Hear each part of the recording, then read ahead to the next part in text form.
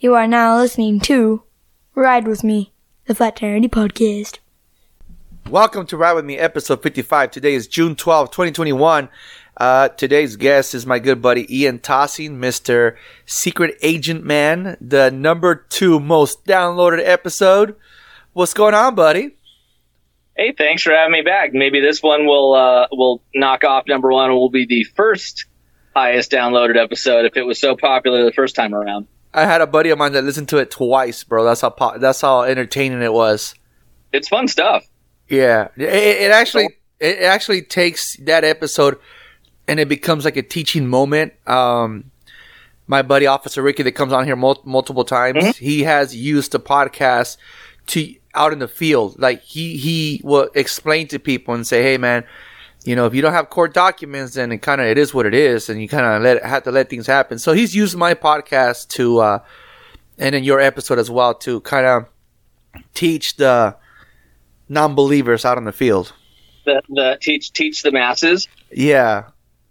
You know, there's so much information out there, and so much of it's wrong that it's nice to, you know, have a forum to come on and go, no, people don't know what they're talking about. No, that's not right. No, that's not true. You know, it's this mixture of bad internet information combined with, you know, just shit they hear from friends and family. Well, did you know this? Well, did you know this about the law? Did you know this? And I hear it and I go, what the hell are you talking about? No, that's not true. And I'm sure he does with top stuff too. I had a friend of mine go on Facebook and start a GoFundMe account because I guess her ex was trying to take her to court for child custody, and I hit her up. I'm like, you know what? Save your money. Don't ask people for help. All you need to do is grab a pocket notebook, calendar, and start writing everything down. From the moment you guys said we're done, you need to start writing stuff down. You need to write down when he picks up the child, what time he drops off the child, the conditions the child was in when he brought her back, I don't give a damn, the car he was driving, what time, at 3:01 he picked up the daughter at this time, blah, blah, blah, what location, everything. No joke. I sat with her on the phone for like maybe an hour telling her, you don't need to spend money on a lawyer. Because if I would have known back then what I know now, I would have never hired the lawyer or the private investigator. But I am glad I did, because now I have this knowledge that I can share. I'm going to take exception to the second half of that statement. You know what I mean. I know what you mean. You know? Well, yeah, it's you know, I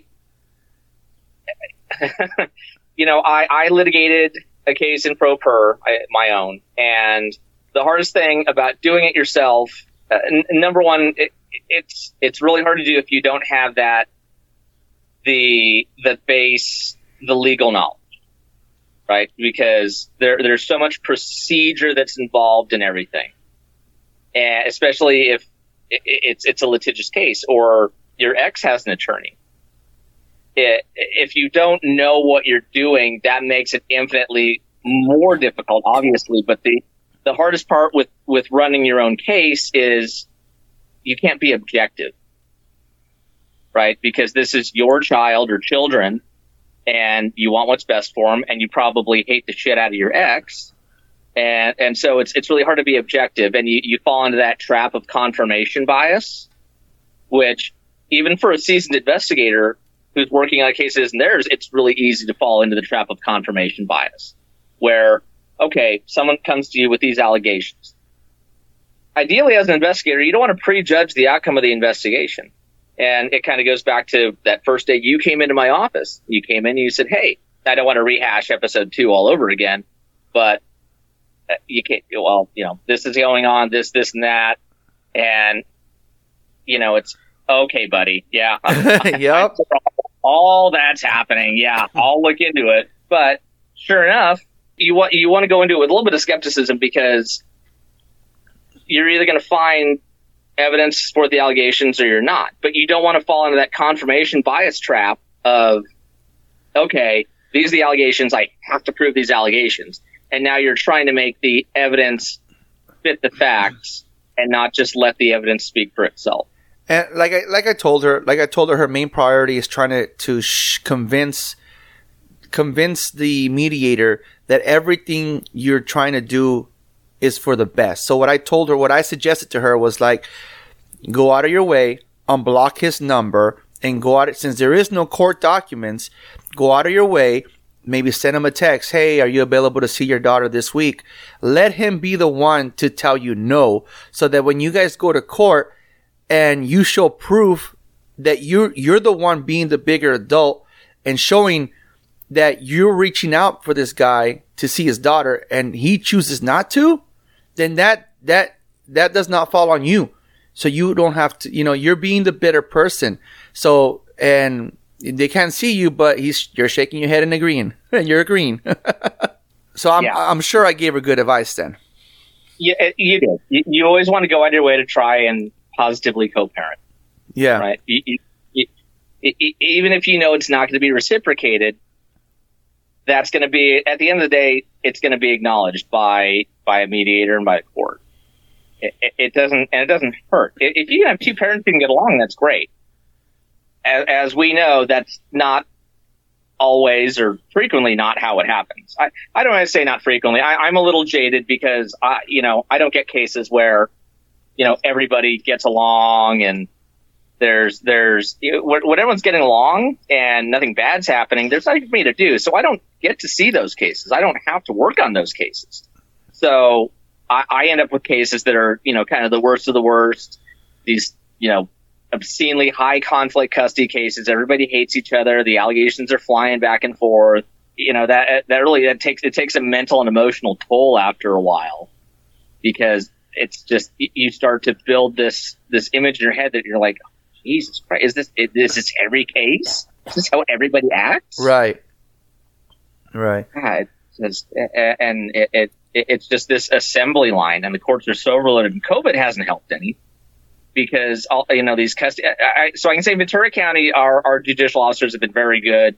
The court's been really good about pushing these cases through, even during COVID. Once they got the virtual appearances figured out, the last I saw, they really didn't have much of any backlog. Right. So they've been doing a really good job of keeping that calendar. LA County that's a completely different. That LA County is LA County. They're just they're in their own little world. And that's and that's another thing I kind of told her, which is based on my experience, is that Ventura County does not take away the child from the mother unless the mother is a complete douchebag. Yes. So that's another thing. That's another thing that I told her not to worry about. And then before we hung up the phone, I told her, go listen to this episode, listen to this episode, and listen to this episode. And dude, she hit me up and she told me, for you recording these episodes almost a year ago or like 6 months ago, pretty much everything you told me was word to word in your episodes.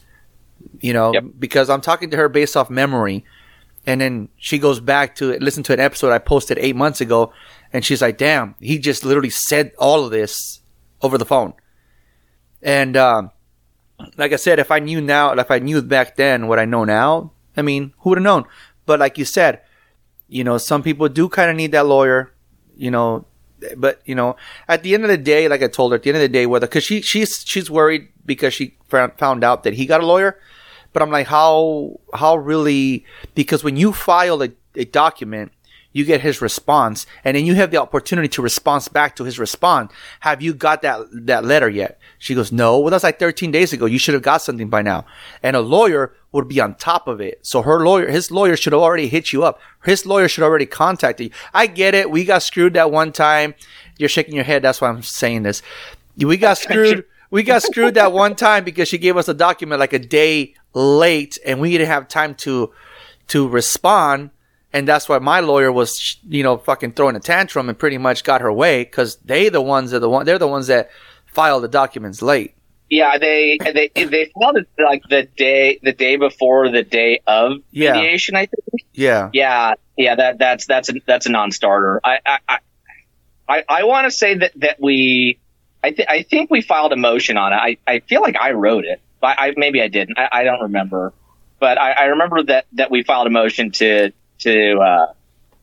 to get it kicked because it wasn't filed in a timely manner. And it's things like that you do kind of need counsel for, because the average person doesn't know to go read the California rules of court, to go read the local rules, to know the California Code of Civil Procedure, to know the family code, and know all these little nuances and all. I don't want to call them tricks, but to know procedurally what you are allowed to do and how to deal with things when one party does something they're not supposed to, like that. Right. There's so many rules that you have to abide by, and there's so many things you can do when the other side doesn't. Right. And that's where it comes in handy, because you can't fit all of that. And a lot, some of it is, learned in law school, but a lot of it's just learned, by the attorneys after, when they start practicing and they start picking up the nuances of that specific area of law, and to try and condense all of that into, I have mediation in a month, on top of I have to worry about these kids, I have to worry about home, I have to worry about work. It's a really tall order sometimes. Right. Like I said, the best advice I can give her was, mediators, you got to convince the mediator that you mean well for your daughter, and that the court system will not just take away your daughter unless you're a complete douchebag. Ventura County very much believes in what the law says. And the law says, the California Family Code says that the public policy of the state is that both parents should have frequent and continuing contact with their children. Period.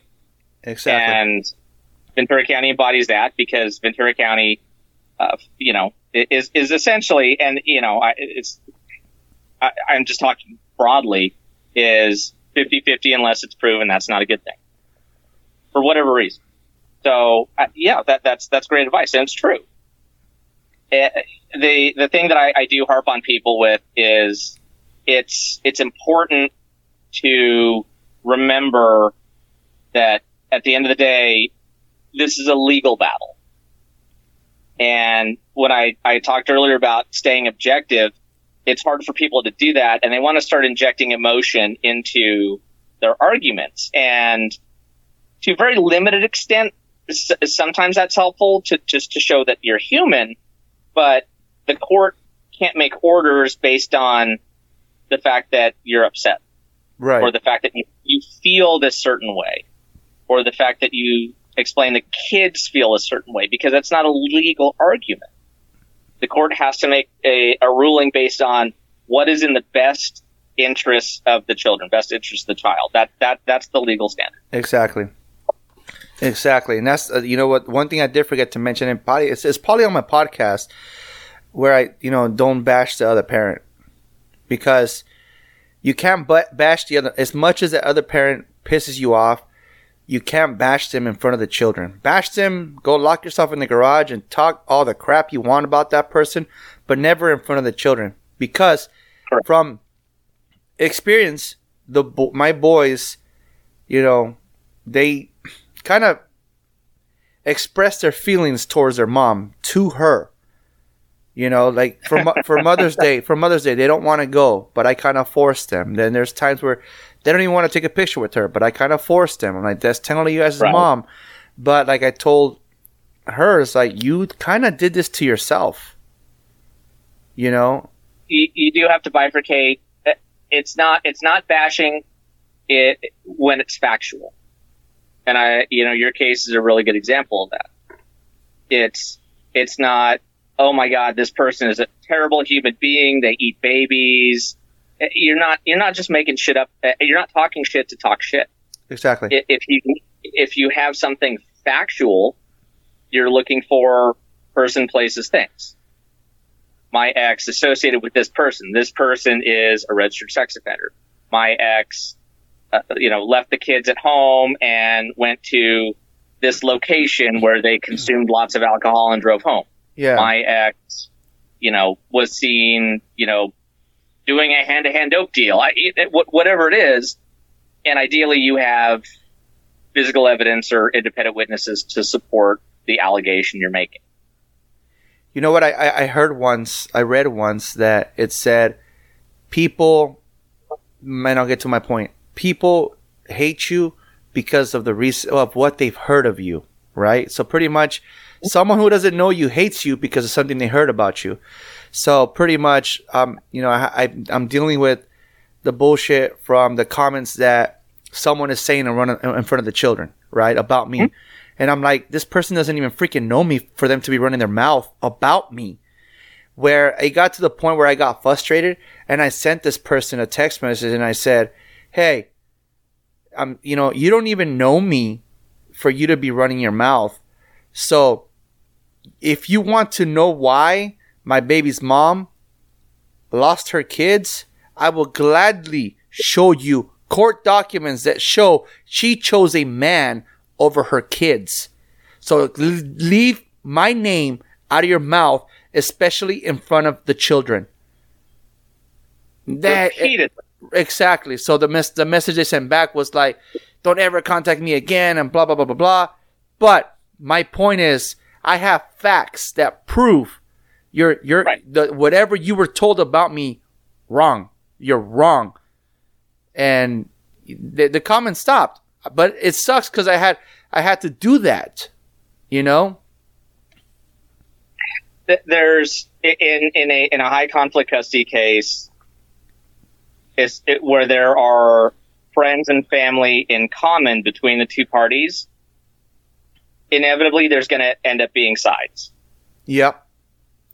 It is what it is. But going back to the evidence thing, there's evidence somewhere, and it's just a matter of knowing where to look for it, and how to use it. Right. Well, picking the man is the best example of that. I remember that was first hearing. She shall not. I think it was have the children around him unsupervised, if I recall. Yes. Was the first set of orders. And then I remember you calling me and saying, hey, he's in custody. And I went, that's interesting. So for the listeners, now you have to follow the trail, right? Okay, so we have a fact. Okay. We have two facts. The two facts are the current orders say this guy shall not be around the children unsupervised. Okay. And the second fact is that he's in custody. Now, is there a nexus between those two things? I don't know. We need to find that out. So what's step one? Okay, step one. Where is he in custody? Okay, he's in custody of county. Great. Now we say, who's the arresting agency? Okay, the arresting agency is where X and he were living. Okay, that's an interesting fact. Now we need to follow up on that. Because we have a legal case, now we can go get a subpoena. Get a subpoena, attorney signs it. Great. Let's go serve the subpoena. Okay, what are we going to ask for in that subpoena? Well, we need the arrest report. We need to know how the call was generated. Was this officer initiated? Was the officer driving down the street and saw him bebopping and stopped him and went from there and something happened? Or was there a call? Well, we figured out there was a call. Okay. Well, let's get the call log. Okay, get the call log. Oh, this came in as a domestic. I'm laughing because I remember the call log. Yeah, I think I actually walked in and got the call log. And you called me so excited. I was so stoked. Okay, well now we know it's a domestic. Now we need, and I think I even said to you, I said, you know what? Here's going to be the final nail. I'm going to get the 911 tape. I'm going to get the tape of the call.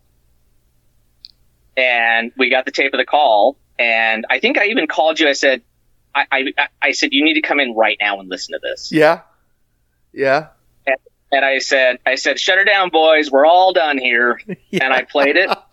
And now she had testified. No, nobody does drugs. Nobody drinks. No, he's so great. He's the best person in the entire universe. Oh my God. Sun and the star and the moon. And she's on there going, he's out of control and he's drunk and I think he's on meth. Oh shit. Oh, okay. Listeners, please understand this stuff can't be made up. This actually happened in my case. This is the reason why I have 100% custody of my kids. This man right here helped me with that custody. It's, you know, when the evidence is there, it's there. You just have to know how to find it. And you have to think outside the box on how to find it sometimes. And that's where a lot of custody cases that could be very successful for people, where people are trying to protect their kids, they end up in bad situations because, you know, they don't go the extra, I don't say they don't go the extra mile, but sometimes it's just a matter of nobody knows what to look for or where to go or how to use that evidence. You know, not everybody knows that, oddly enough, and not every attorney knows that, yeah, just go subpoena the 911 call. Why Yeah. wouldn't you? Yeah. This is important shit. And this The is kids are there. They have a domestic. Probably merits a follow-up to figure out why. Yeah, and this is the one thing that I mentioned to her about what you said, because I was always told, make it about the kids, make it about the kids. Every time you go to court, make it about the kids. So I never assumed to use any of the evidence that I had up until you asked for it, and I show up with the milk crate full of stuff, and you're like confused as fuck. What is this? I'm like, what you asked me for? You asked me for the evidence, and you have a box of police reports, pictures, freaking calendars with freaking dates on, how they were picked up, how they were left off, just everything I would write down. And that's when you guys told me, no, this calendar idea is great, but here's a pocket calendar and it's going to come in handy. Write all that stuff down on your pocket calendar. And when we were in mediation, that's when that pocket calendar came in handy, because I was able to pull it out and I was able to quote myself based on time and dates. And that's what mediation saw and took into consideration. This guy really, really means it. He wrote this shit down, you know? And so, I think it's like evidence code 1241. Don't quote me on it. A big reason why everyone's told to do that is you're creating what's called a contemporaneous writing, right? It's a contemporaneous statement, and it's an exemption to the hearsay rule, because you're making that writing while you're engaged in conduct, or while parties engaged in conduct, and it helps get around the hearsay rule, because it's part of the reason why you're told to write it in a notebook and not type it on your phone. Yeah, exactly. Because it's easier to go, no, I wrote this at the time. Here's the time and date. I wrote it on here, what have you. So, everything is document. You have to put yourself in the mindset of a prosecutor, right? And if you have to sit and watch, 20 episodes of Law and Order to get in that mindset, then that's fine. but you're a parent, and you're trying to operate in the best interest of your child, but you also have to prove a case. So put yourself in that prosecutor's mindset. Okay, I have to put this case together. I have to put the evidence together, and this is where counsel comes in handy, especially if it's high conflict. You have to know the laws of evidence, and you have to know how to get it admitted. There's so much stuff, especially in California, because we have a law for literally everything.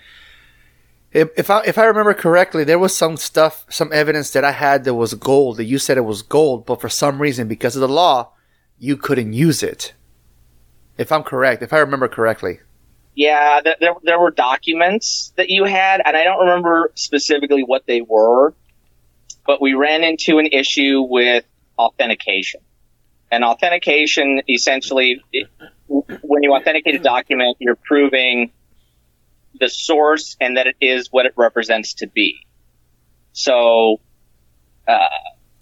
police reports are a good example. So, to get police reports in, a lot of times, what you have to do, you can't just get a copy of the report and file it, right? Because you can't authenticate it, because no one really knows where it came from. Does that make sense? Yeah. So even though you walked in and you got a copy of it, and then you walked to the courthouse and filed it with something, the court gets it, and they, objectively don't know that you didn't sit on your computer and type it up. So I think it was I think there was an authentication issue with some of the stuff that you had, and I think you did have some reports in there that were really useful, and we just ended up getting a subpoena for those. Exactly. And get them in that way. I think we didn't we have a police officer on the witness stand at one point? I think we did, right? Yes. Yeah, I subpoenaed the arresting officer from the domestic. That's right. I remember that. Yeah. Oh yeah, I told you we were gonna do that. I got that, and we had all this stuff. Neil stood here and went, "Oh my god, this is great!" And then you went, "Are you gonna get the report?" And I said, "Yeah, we're gonna get the report in. I'm gonna get that fucker on the stand too." And you did. Yeah. Well, and that's part of the authentication thing is, when you have something like that, you really want to have that officer available because you want him to be able to be cross-examined by the other side. Right. So they can ask their own questions and try and get it knocked out. Because that's the fair thing, because our justice system is based on equity, right? It's based on this should be a fair fight. In a perfect world, it should be a fair fight. Sometimes it's like pistol whipping a blind kid, but it should ideally be a fair fight.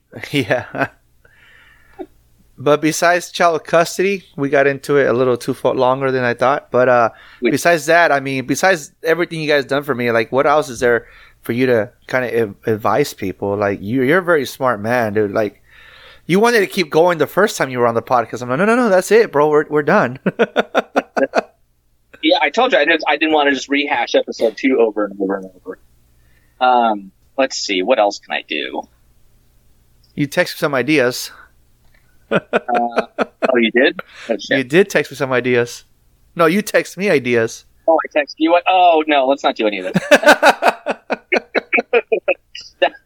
I was joking. No. So you're not going to teach us how to get away from murder? Away with murder? No. So I went to, years back, I scammed my way into it. I said, hey, there's a 1-week crime scene investigator class coming up. Can I go to it? And I went to the assistant chief, and he looked at it, and he goes, no, we can't send you because there's no money in the training budget for it. And this was back in like 2000. This would have been in like 2005, I want to say. And I said, I was looking at it, I go, the class is like fucking $250. What do you mean there's no money in the training budget? And, it's part of where I learned to really think outside the box. So I said, okay. I get there's no money in the training budget. I said, can I just go? Can I just go and I'll just take my regular pay and I'll pay for the class? And they went, yeah, sure. Oh shit, that worked. Okay.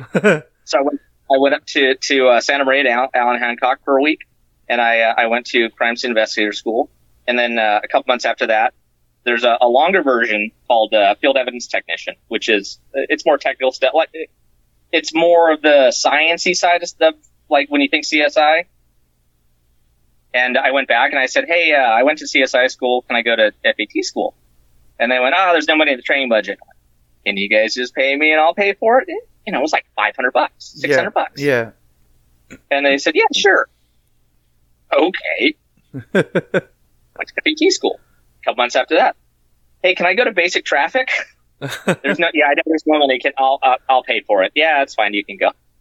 And I don't want to say I scammed my way through so many schools, but I went to so many great advanced schools by just paying for it myself. There you go. And it wasn't a traumatic amount of money, but I gained so much professional knowledge that I still use to this day. And it was a great experience, and it let me, after I went to the schools, we didn't have a designated crime scene tech, so I scammed my way into that position. So I got to be a crime scene investigator for a couple of years. That was a lot of fun.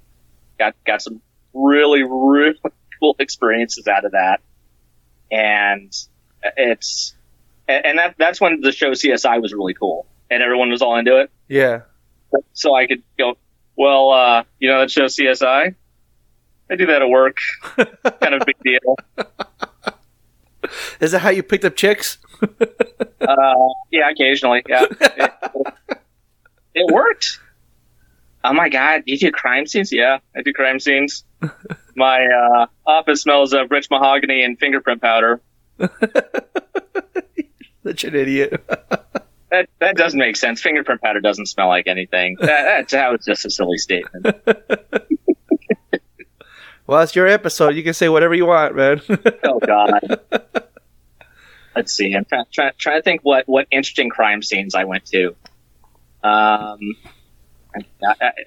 There were shootings, there were stabbings, there were sexual assaults. There were so many things, big and small, and I loved it. Not because these things were happening, but it was a puzzle, right? That I had to put back together, and that's part of the reason I really, to this day, I do it in the private sector now. I really enjoyed doing traffic and going to collisions, going to crashes. And you show up on the bad ones and you just got two mangled cars on opposite sides of the roadway. And you look at it, and sometimes you don't have parties that can answer questions about how it happened, and you don't have witnesses. Something happened at 3:00 in the morning, two cars. You just got to figure it out. Right. And it's a mystery. It's a puzzle to put back together. And that's always really appealed to me. It's fun to me. It really sucks for the people involved, but I see it as job security for you. Yeah, and job security for me. Yeah, as long as people do terrible shit and break things, I'm always going to have a job. Right. But as part of almost like a healing process for the involved parties or their families in some cases, for that closure, you really want to know what happened. And sometimes you need somebody to blame for it. Did you ever get depressed going to some of these crime scenes, or like did you witness so much that it just got depressing? Not really. No. I got really good at compartmentalizing. And it didn't, I can honestly say it never really bothered me. So I remember the very first time that I did a death investigation, I had actually come in, I think on overtime, and I had worked like a parade, like traffic detail at a parade. And I left and I was kind of taking the long way back, and a call came out. It was a medical call. And it was like an unresponsive subject in the vehicle. And it was, 500 feet from where I was. So I was like, oh, shit, I'm right here. So I went and I went and I talked to the reporting party, and I said, what happened? And he said basically kind of half English, half Spanish. And he goes, well, my friend and I, we were out drinking all night, and we decided to sleep it off in the car. We came back. I woke up, 3, 4 in the morning, and I went inside of my house. I just came back out now, and I can't wake him up. Okay, well, he's just probably drunk as shit. Let's go wake him up. So I went and popped open the door to the car, and, rigor was setting in, and this dude was, pale blue, and, had little emesis coming out of his mouth, a little vomit coming out of his mouth, and, checked for a pulse, and he's refrigerator cold. He's done. So I was like, okay. And, again, I think that was the first time I ever saw a dead body and interacted with one. But I was just focused on what I was doing. So now, okay, secure the scene, called paramedics. Medics showed up and pronounced him. The guys that worked at patrol that day showed up, and I was getting ready to leave. And a call came out of a shooting up on the other end of town. So one of the guys cleared, went up to the shooting, saw the shooter, dude foot bailed and barricaded himself in the house. So now everyone else there is like, sprinting back to their cars. And they said, you got this? I was like, I do? I do? Okay. I didn't know what the fuck I was doing. it was one of the sergeants walked over and said, here's a death investigation form. I said, well, I have this. He goes, well, fill it out. And he left. The shooting was more important, huh? Yeah, that was the priority. But there was no foul play here. There was no traumatic injury. He didn't have a gunshot on him or anything.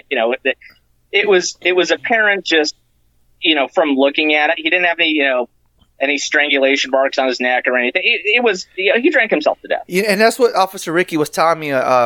Not on the podcast, but I ask a lot of questions because you guys, police officers' jobs are interesting, and I asked. He said even though it's a natural death or natural cause for Mother Nature to kill the person, whatever, they still have to swing by and make that report, kind of like you said. Yeah.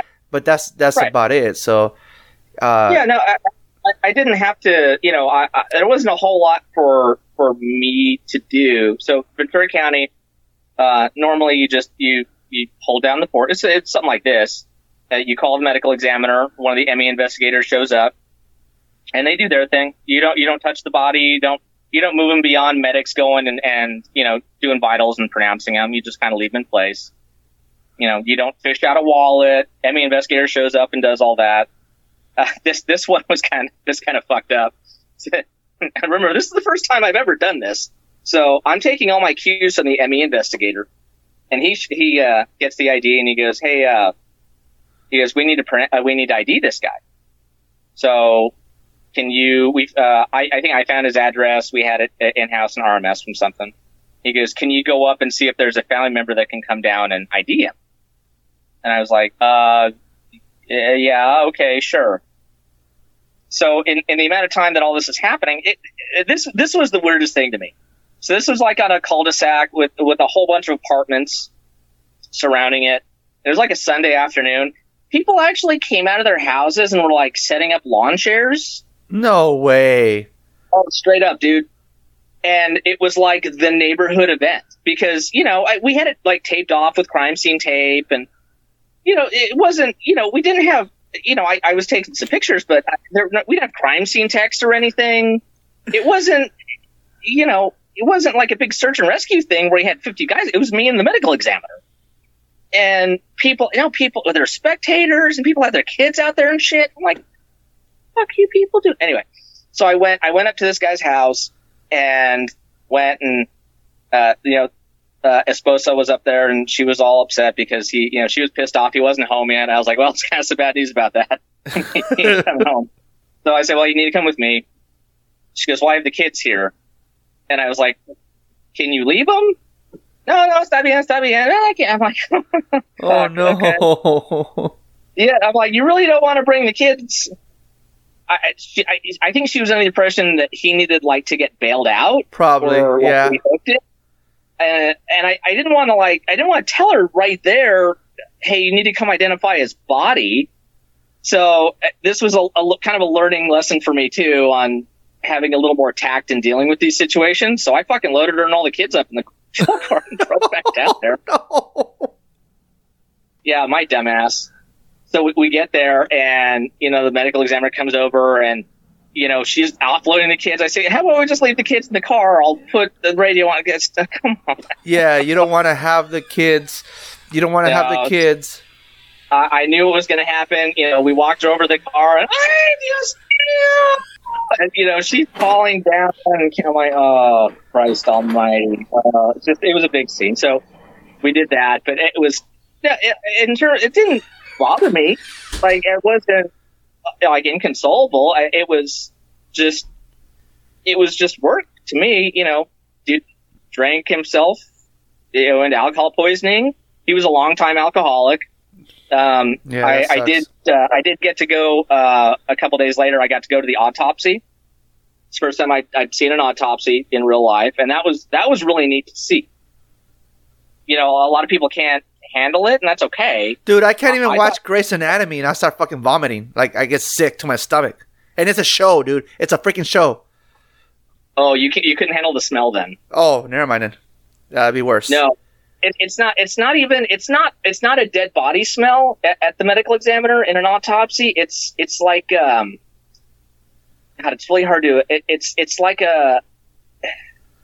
it's almost like that hospital smell. You know, like that antiseptic cleaner hospital smell, but like times 1,000. Oh. And it gets on your clothes, and you take it with you when you leave. Damn, kind of like a cigarette, huh? Yeah. Damn. But it was just really cool to see. But I got to see this dude's liver. That is probably fuck. That thing was more rock solid than the pavement in my driveway. And this dude was a drinker for a really long time. Oh wow. And so, it didn't. He was a drinker and he drank himself to death. I can't. The loss of life is unfortunate. I couldn't do anything about it. It is what it is. So my job is now just triage, basically. Okay, let me do the investigation, and ME can do their thing, and done. Yeah. And that's that.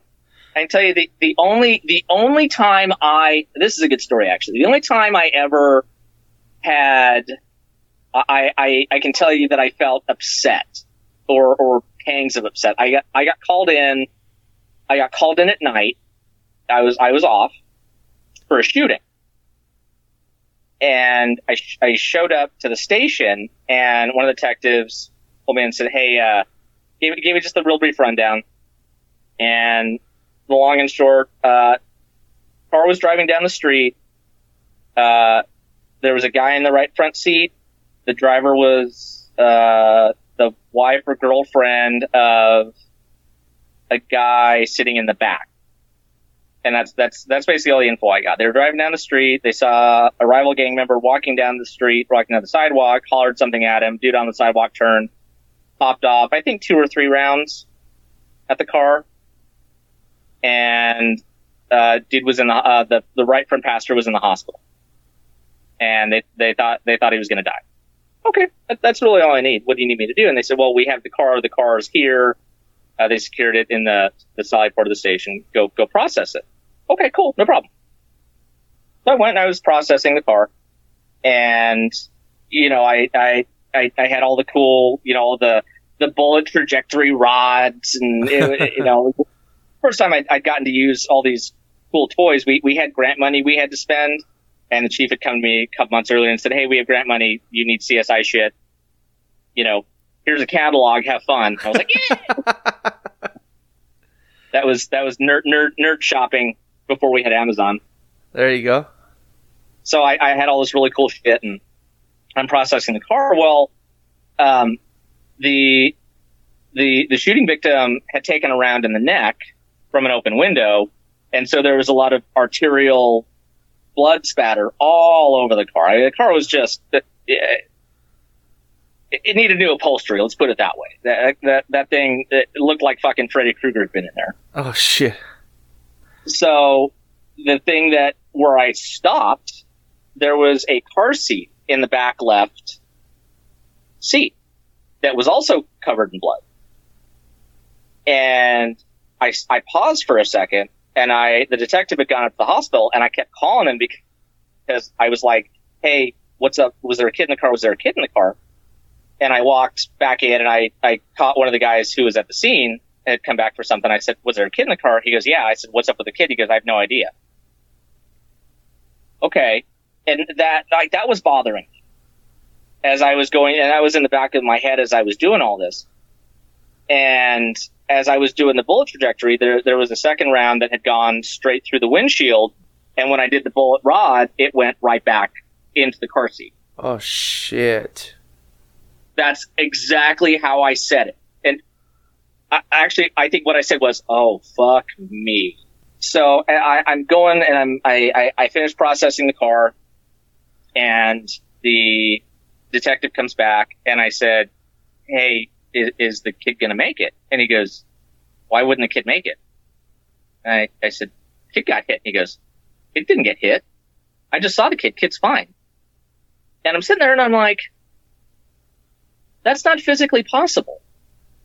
I don't remember the caliber of the round, but it was a big enough round, and it was close enough that there was no reason that round wouldn't have gone exactly where it looked like it went.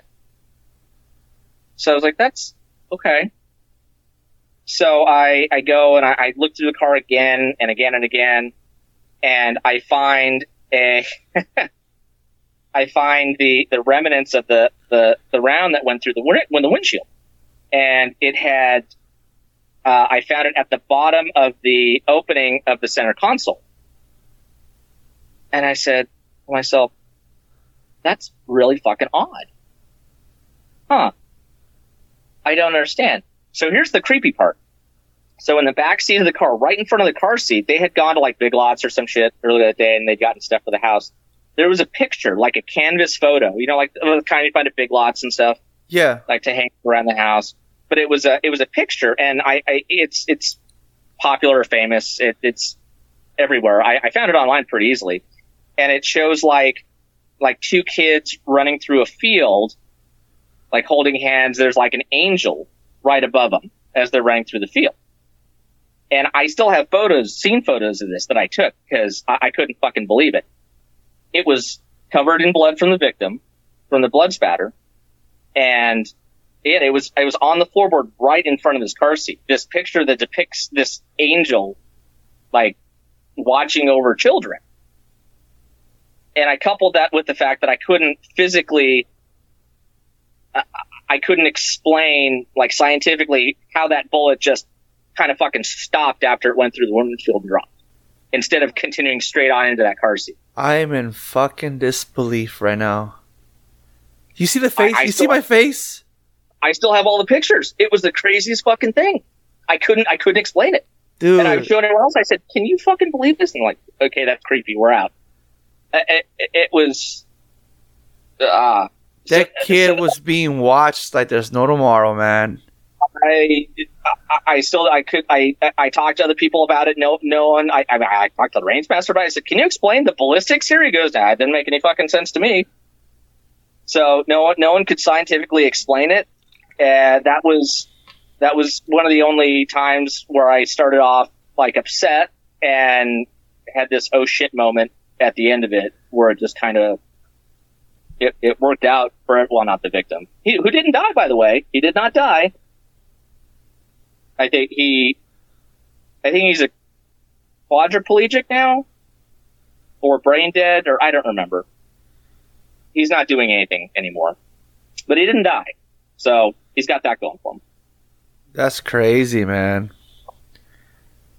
And what other good stuff? You know what? There's always there's been stories, multiple stories like that. You hear them on the news, you hear them on TV, you hear them in movies, but when you hear it from your friend, it's like speechless, dude. I was shocked to hear what you were telling me, man. And it's crazy to see it firsthand. Yeah. Because I see those too, and I go, "Oh, that's bullshit. Oh, somebody saw a cutout of Jesus and a piece of toast. Oh, give me a fucking break." Okay. Well, and then you have an experience like that, and you're like, well, right, it's like the story I said about the phone call where something calls my phone pretending to be my friend Roger, and there was nothing there. It was nobody. You know, it's like you don't. Like, example, oh, hey, dude, the door closes or the TV turns on, or you're like, whatever. It doesn't really freak you out until you experience something crazy. And then it's like, okay, the printer, my wife's printer went off. I'm getting holy water. Fuck that shit. Hey, Dick, it's just cleaning. It's just going through a cleaning cycle. It's fine. Don't worry about it. Oh, is that what it was? It's fine. Yes, it's just a cleaning cycle. They do that. It's fine. I didn't know that. And Officer Ricky didn't know that because I was recording with Ricky when that thing went off. Christ is not sending you a fax. It's perfectly normal. Well, back to that question earlier about depressing and getting depressed or whatever. It was because, you know, I recently got one of those little radios where I can kind of, dude, it's been so crazy out here that I was in a liquor store and the cops surrounded the liquor store because some fucking guy ran by it with a gun. That homie could have been stuck in the cooler with me if it wasn't for the store owner that locked the store right away.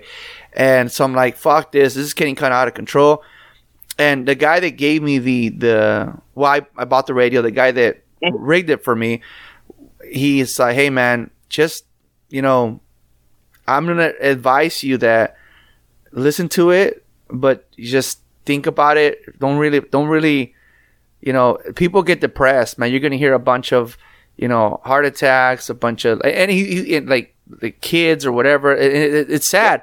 Some of these stories are sad. Like, so what I do is when I hear like maybe the chopper flying over my head, then I'll turn it on. Like last night, I heard a bunch of like fireworks, but at first I thought they were gunshots. I turned it on. That's it. I don't have it playing 24/7 because I don't want to get depressed hearing, you know, it was an active morning this morning. This morning was active, but I just don't want to hear like, you know, a kid like, you know, got hurt. I don't want to hear that. I don't want to hear that. You know, it's the bad calls are not. I don't say that they're not every day. But you remember those, especially when they're with kids. So I can say that even calls, for the most part, even calls involving kids didn't really bother me until I had kids. That's what I'm saying. Yes. You know, like you can watch, for me, for example, I can watch a movie where, you know, sadly a child gets hurt and I'll be fine. You know, that doesn't really faze me until I had kids, bro. And when I watched Hardball, I cried. When I watched Instructions Not Included, I cried. When, I cried. Like my comadre was like, holy shit, I got you crying good. And then I you know, like Meet the Robinsons, you know, this kid, it's a cartoon movie, but all he ever wanted was his family. And that's kind of like me growing up. All I ever wanted was a family. That song, that movie hits. And then you got Rob Thomas singing Little Wonders, and it makes you think about your kids, and it gets me bawling every time. So you're right. You know, story like that. Like I'm sure you would have taken it more serious, or more, you know, you would have got probably more bummed out if you found out that a child actually did get hurt in that shooting. And it sucks because out here, this, you know, I think like last year, little boy didn't have that guardian angel, man. You know, out here was, you know, car-to-car shooting, and sadly I think he was 6 years old, lost his life. Look at the fucking 5-year-old that lost his life on the fucking, what is it, 55 freeway or some shit recently. Yep. Like, just stuff like that is sad. The stuff like that is hurt. And I get when my buddy Paul deleted his fucking Facebook. I'm at that point. I'm pretty close to deleting Facebook because it's just too depressing, man. You know, I think it's a matter of, these things have always happened. It's just, we have, as a society now, we have so much access in real time to information. You know, you look at anytime there's a critical incident, you know, an active shooter. Go back to the San Bernardino shooting is a great example of it. That was the domestic terror incident, the mass shooting at the development center. But, you know, while the news was covering it, and I tell people this too when I teach classes, if you really want to know what's going on with an incident in real time, yeah, you can watch the news. Go on Twitter. So if this is a major mass casualty incident, you will get real time video from that instant from someone who's there. Yeah. Yeah. You know, I've on big incidents where, you know, now in the private sector where I've worked on, where I know, you know, we have more witnesses. I go back and I pull, you know, tweets, and I pull Facebook posts, and I pull Instagram posts, and I'll PM people. I'll go, hey, you weren't contacted. I'd really like to talk to you about this. And you get great information that way. Yeah. Because just because they're not proactive in raising their hand and saying, hey, I have information about this, doesn't mean that they're not going to talk to you. They might just be waiting for someone to call them. They might be sitting there going, and I've had people say, oh, I figured you guys had enough witnesses. I figured they talked to enough people. Great. Talk to me now. Super. But kids in media, I remember, I had to look up the year. There's a movie called The Lovely Bones. I don't know if you ever saw it. It's about a little girl who is out playing, and she ends up getting kidnapped and murdered by like a neighbor. But it came out in 2009. And I remember watching it, like when it came out, or shortly after it came out. I was like, oh, it was a good movie. Couldn't watch it today. Because you have kids now. Because I have kids now. I have daughters now. And then there was another movie in 2013, Jake Gyllenhaal, and I forget who else was in it, called Prisoners. Where his kids get kidnapped, and he goes kind of Liam Neeson and, starts fucking shit up to go and try and figure out where they are. And haven't watched it, won't watch it. Can't do it. Damn. That's my limit. I can't do it. Yeah, I didn't have a whole lot of kid stuff. I had a couple crashes. I had a couple fatalities with kids. Those always sucked, especially after I had kids. But it goes back to you have a job to do, and no one else is going to do it. You're there. It's your job, so get the job done. Yeah. And do you want the sad story? You want the really heartfelt sad story? The last story you said, I had my mouth open for the past 5 minutes, bro. Are you gonna make me cry? Right. If you're gonna make me cry, I don't know, but you might cry a little bit. I might cry a little bit with this. So I don't really drink anymore, like at all. Okay. It's been a difficult story for me to tell because you'll understand. This used to be like a 4-drink minimum for me to even get into the story. Okay, but we're coming up on an anniversary, so I think it's appropriate now. So I want to get the day right, just so that I can tell the story accurately. Well, the beautiful thing about having 3 monitors in your desk, huh? Yeah, right. My command. Oh, you've seen my command center. Yeah, I was there when I recorded the Secret Agent Man. Yep. You were the only person that I drove to because I needed your story on what it was like to help me get custody of my kids.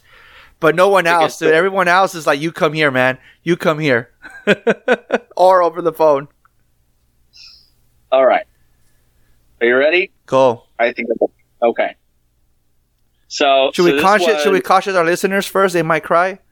You may get wet, like Universal Studios, like you're. Yeah. All right. So this was July 22nd, 2012. This was in Santa Paula, and my sergeant, who was also my roommate / no, it was his house. I was renting a room from him because this was post-divorcean. Called me up and no, I wasn't living with him at the time. I take that back. He said, "Hey, can you come work the Citrus Festival this weekend?" And I was like, "I really don't want to do that." And he goes, "Can you work the command post? You can just hang out. It's going to be super chill. You can watch Netflix all day." It's like, all right, sure. So we get through the weekend, no problem. So Sunday rolls around. I'm like, cool, I'm ready to be done with this bullshit. It's going to be an early day. I showed up, I think, at noon, maybe a little before. We got everything set up. I hung out in the command post. Nothing really happened all day.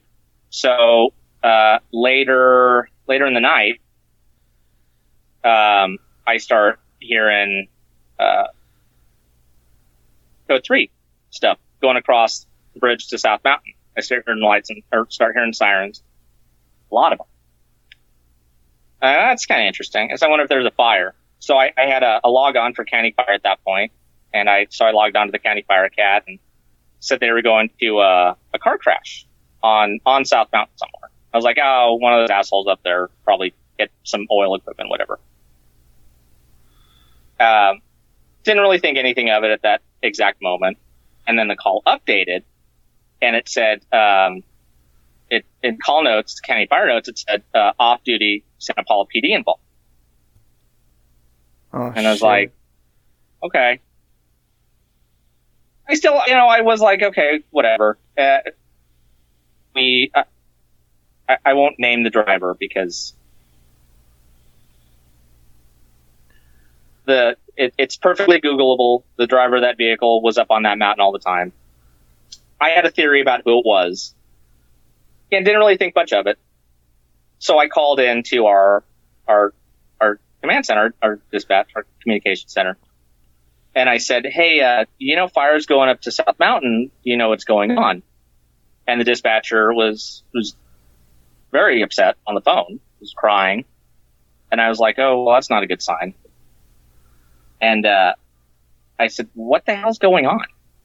And she goes, well, we just talked to County Fire, and it was the driver, and in the car was Kim, and she's dead. And I was like, wait. So Kim was Kim Heminger, and Kim at the time was one of my best friends, and she was one of our officers. And I was like, but nobody's up there yet. That can't be right. And I'm trying to get information, and she's really upset on the phone. And I was like, fuck this. I'll be right there. So I got out of the command post, and a couple of guys were down there, and I said, I need someone to get me back to the station code, like right now. Okay. What's going on? I said, there's something going on South Mountain. There's a TC. It's one of our people there. I don't know. I need to get back to figure out what's going on. So we jumped in the car, went back to the station, went in. We had two dispatchers in there. They're both rightfully so, and I'm not saying it as a negative anyway. They were both very upset and combat ineffective at that point.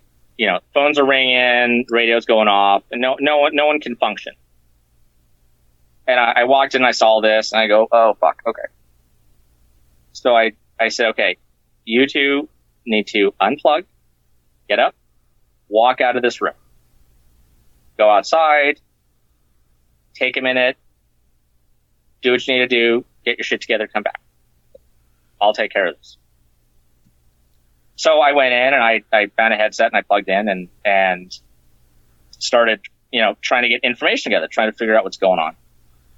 And calling County Fire. County Fire can't figure out where the fuck this accident is. Because, if you ever look at a map of the road, it's just like infinite, switchbacks, and this road goes up to this pipe, and it's just, and there's no map after loop after loop. Yeah. And there's gates, and you can't fucking Google Maps your way up there, especially in 2012. Yeah. and now it's at this point it's like 10 o'clock at night and it's pitch black and no one can see shit anyway. So our the patrol watch commander came in. And he goes, dude, what the fuck is going on? And I said, well, this is the information I have now. He goes, okay. He goes, what do you need? And I said, I need you to tell me that I can get whatever resources we need to get to figure out what the fuck is going on and get somebody up there. He goes, you got to do whatever you need to do. Cool. So I called the sheriff's department and I said, hey, can you guys get the chopper up? Can you guys get air squad up?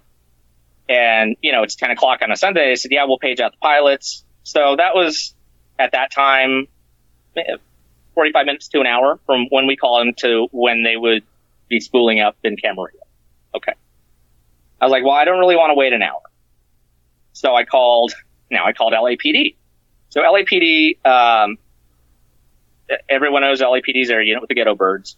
LAPD, a lot of people don't know, LAPD has 2 helicopters up at all times 24/7. Period, done, over. With very few exceptions. They have 2 helicopters up. So I called up LAPD and I said, hey, we have this going on. Can you guys help? And they said, yeah, we've got a thing going on, whatever, in Sylmar. As soon as we clear it, we'll be out there. Which wasn't far? Yeah, that's 10, 15 minutes flight time tops. Great. But they couldn't tell me when they would clear what they were doing. Okay. So now I called up Burbank PD and I said, hey, Burbank, Pasadena, Glendale, they have a joint air unit. Flies out of Burbank. And I said, hey, can you guys get me air? And they said, we don't have it up right now. I said, cool, no problem. Called up LASD. Hey, can you guys get me air? Yeah, we can get there, but we're, closest one's in Carson. I can't tell you when it's going to be. Cool, whatever. So, I'm coordinating. I'm on the phone with CHP because CHP got the call initially. I knew the dispatcher at CHP really well. She was a good friend. And, she explained, well, it was, the driver had called and explained that he had rolled the truck and that, she wasn't seatbelted and that, she was dead at the scene. I went, okay, well, we're not there yet. I didn't want to believe it, and, the other dispatchers were coming back in, and I said, okay, you need to do this, you need to do that. And I'm trying to coordinate all this shit. So we get air up there. County Fire ends up getting up there. We had a bunch of our guys ended up driving up there and couldn't get past gates. We had 3 or 4 guys that were running up that mountain to get to that crash scene. Shit. And everybody got up there, and she was dead at the scene. Fire got up there, Chippies got up there, arrested the driver for DUI, and then it became a matter of recovery, and so now it's 3-4 o'clock in the morning, and there's still all kinds of shit going on, and still trying to coordinate everything. We ended up like 5 helicopters. Oh shit! From like 5 different agencies, but it was helpful because it helped us figure out where it was and how to get there. Right. So, they recovered her and brought her back down, and they said, well, we're gonna do a procession to the medical examiner's office. Okay. So the other 2 dispatchers said, do you mind if we go? Do you mind staying here? I didn't really want to do that, but I said, yeah, it's fine. I'll hold down the fort. No big deal. So they did that. We did a critical incident stress debrief, which was a big round table. It was everybody who was involved in this, and they brought some guys from fire, which was it was nice, who were like peer counselor types. Hey, but now you have a bunch of like type A personalities in the room. Hey, tell us about your feelings. I don't think we're going to be doing that now. To everyone's credit, everyone was actually pretty open about, this is what I did. This is what I was thinking at the time. And because you guys knew her, you guys knew this person. She was, you said, a police officer as well, right? Yeah. She was one of ours. Yeah. And I remember at that time, and this is like, 4 or 5 o'clock in the morning. I didn't feel upset yet. I wasn't sad or, I wasn't bothered, I guess would be the word. And, so we did that. I talked to my sergeant for a minute, and then, finally I left at like 6 a.m. So that was kind of a long day. I had the radio on, driving home. I got home. I was fine. Pulled in the driveway, got in the house, threw on some shorts. I was physically tired. I got into bed and my head hit the pillow and I just fucking broke down and had a full on breakdown. And what I learned from that, or I guess my point of pride from that was I did have to end up talking to someone about it later on because I needed to understand how I reacted to things and why I thought something was wrong with me in that I wasn't upset at the time, but it was just, the mindset at that moment was, okay, I'm here. I have to fix this. Right? This is the mission. There's going to be plenty of time later on to be upset and, and cry and have whatever emotions you have about this. But right now there's a mission and the mission has to get completed. Right. Right. So that was, that was one of those, one of those things in my career that I will have with me forever because it was just, I remember everything about that night very vividly. Even into the 18th hour of delirium, I remember it cut and paste from, showing up that day to when my head hit the pillow. And so, sorry, I kind of went off on a tangent, but you were talking about depression and being upset, and that's one of those where it showed up, but it showed up after everything was done. Once it really hit you, like you said, you know what's funny? I mean, I'm not going to compare police officer work to what I do, but example, a couple weeks ago, my buddy's like, he said, you seem upset, you seem whatever. I'm like, nah, bro, I'm clocked in. I am mentally clocked in to work. So anything that comes out of left field, I ain't got time for it because I'm still trying to be over here. I'm clocked in, and right. You're locked onto what you're doing. I can be dozing off. I can be tired as hell, dozing off, trying to fall asleep. But the moment 6 o'clock comes in and I hit clock in, it's like I'm fully awake, dude. Like I don't even need coffee anymore. Let's go. And that's pretty much similar to you. Once your body clocked out, that's when it hits you. Yes. Yeah. Once you're basically you're telling your brain, okay, it's all done now.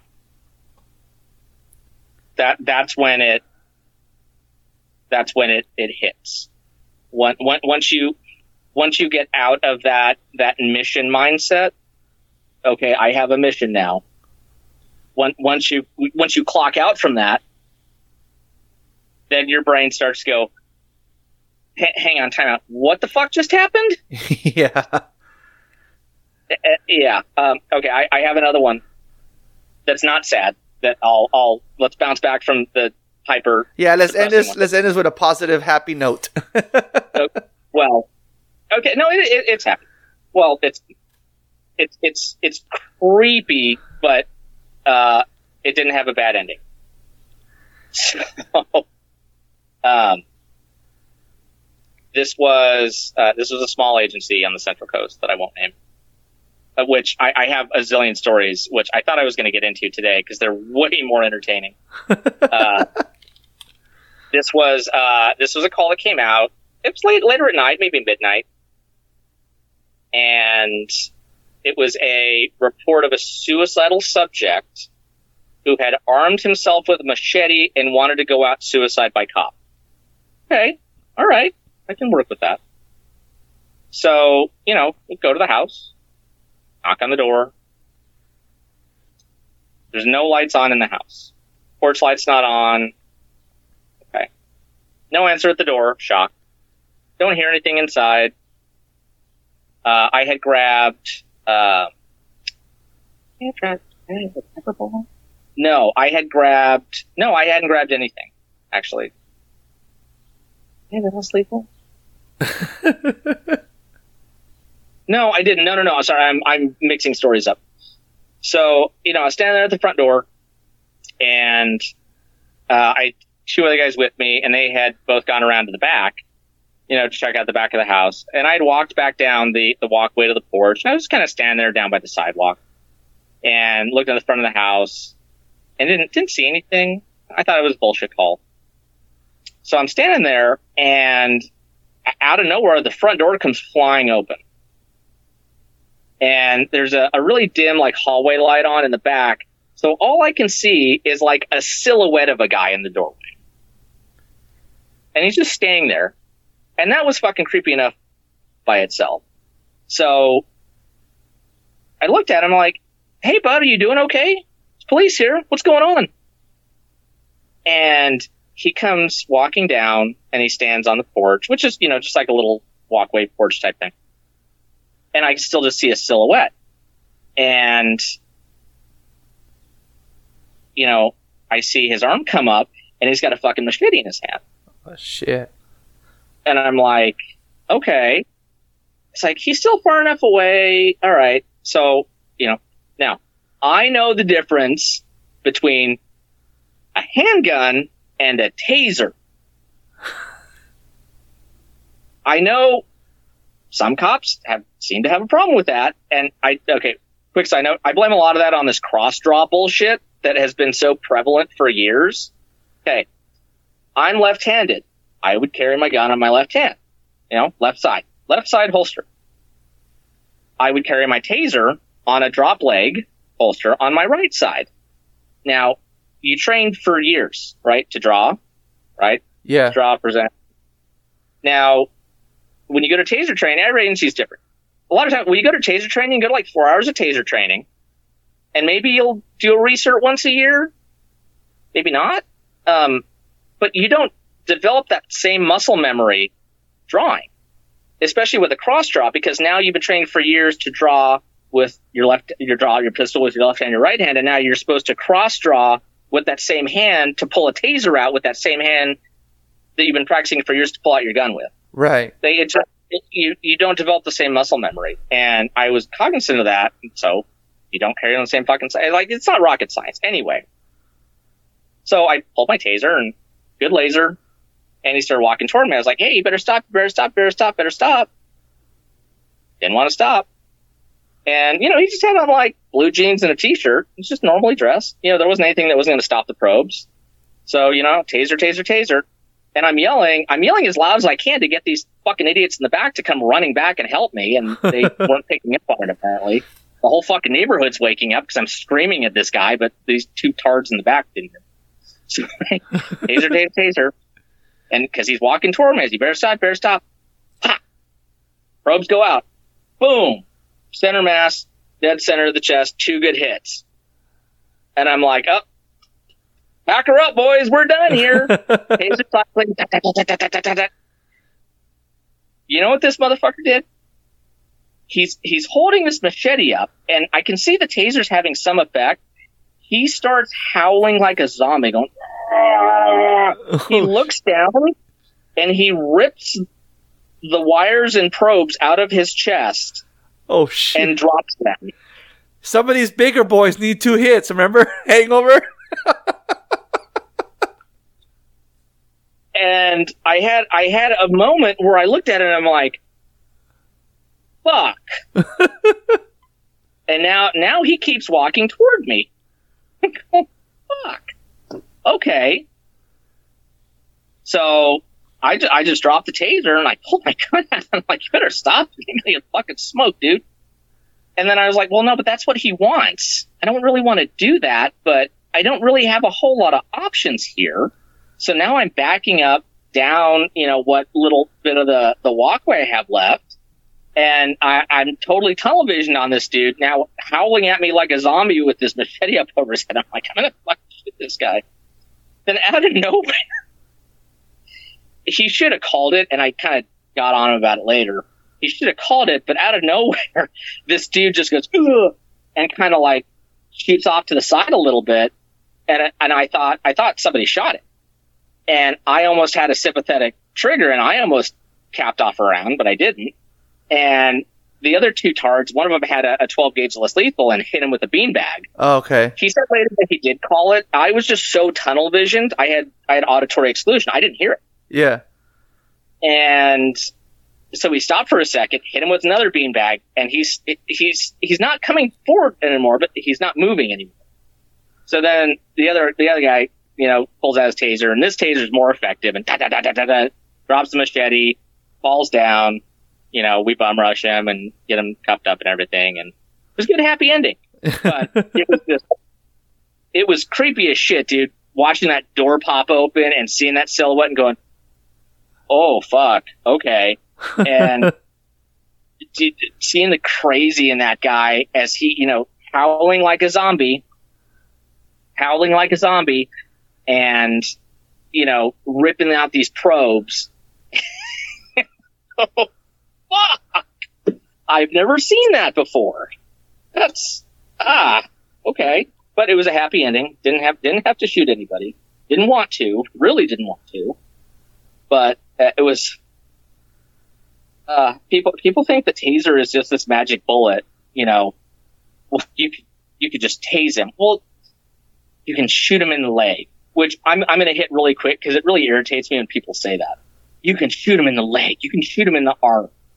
I'm like, okay, if you can hit a moving target in the dark with minimal lighting at 30 yards away while you're under a full adrenaline dump, if you can hit a leg or an arm, then you should definitely be doing that job.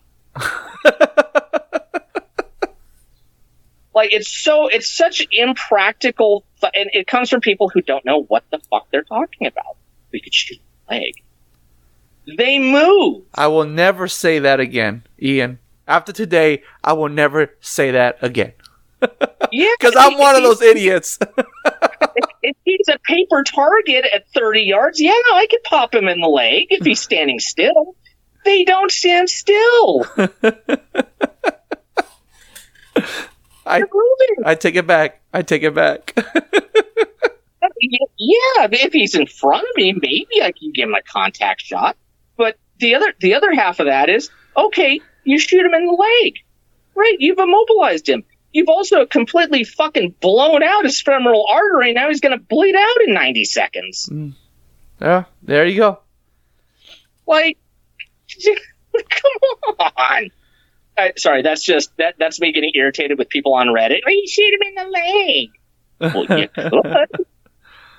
You're probably going to kill him even faster. There's so many great less lethal implements, and I do think that some of them are underutilized. You have your 12 gauge less lethal, which is it's a shotgun, it's a 12 gauge shotgun, but you put beanbag rounds in it instead. Those are great. You've got OC spray, which instantly, I understand those extremely rare occasions when you do have to shoot a vicious dog. They're extraordinarily rare. I never came across one. I dealt with plenty of vicious dogs.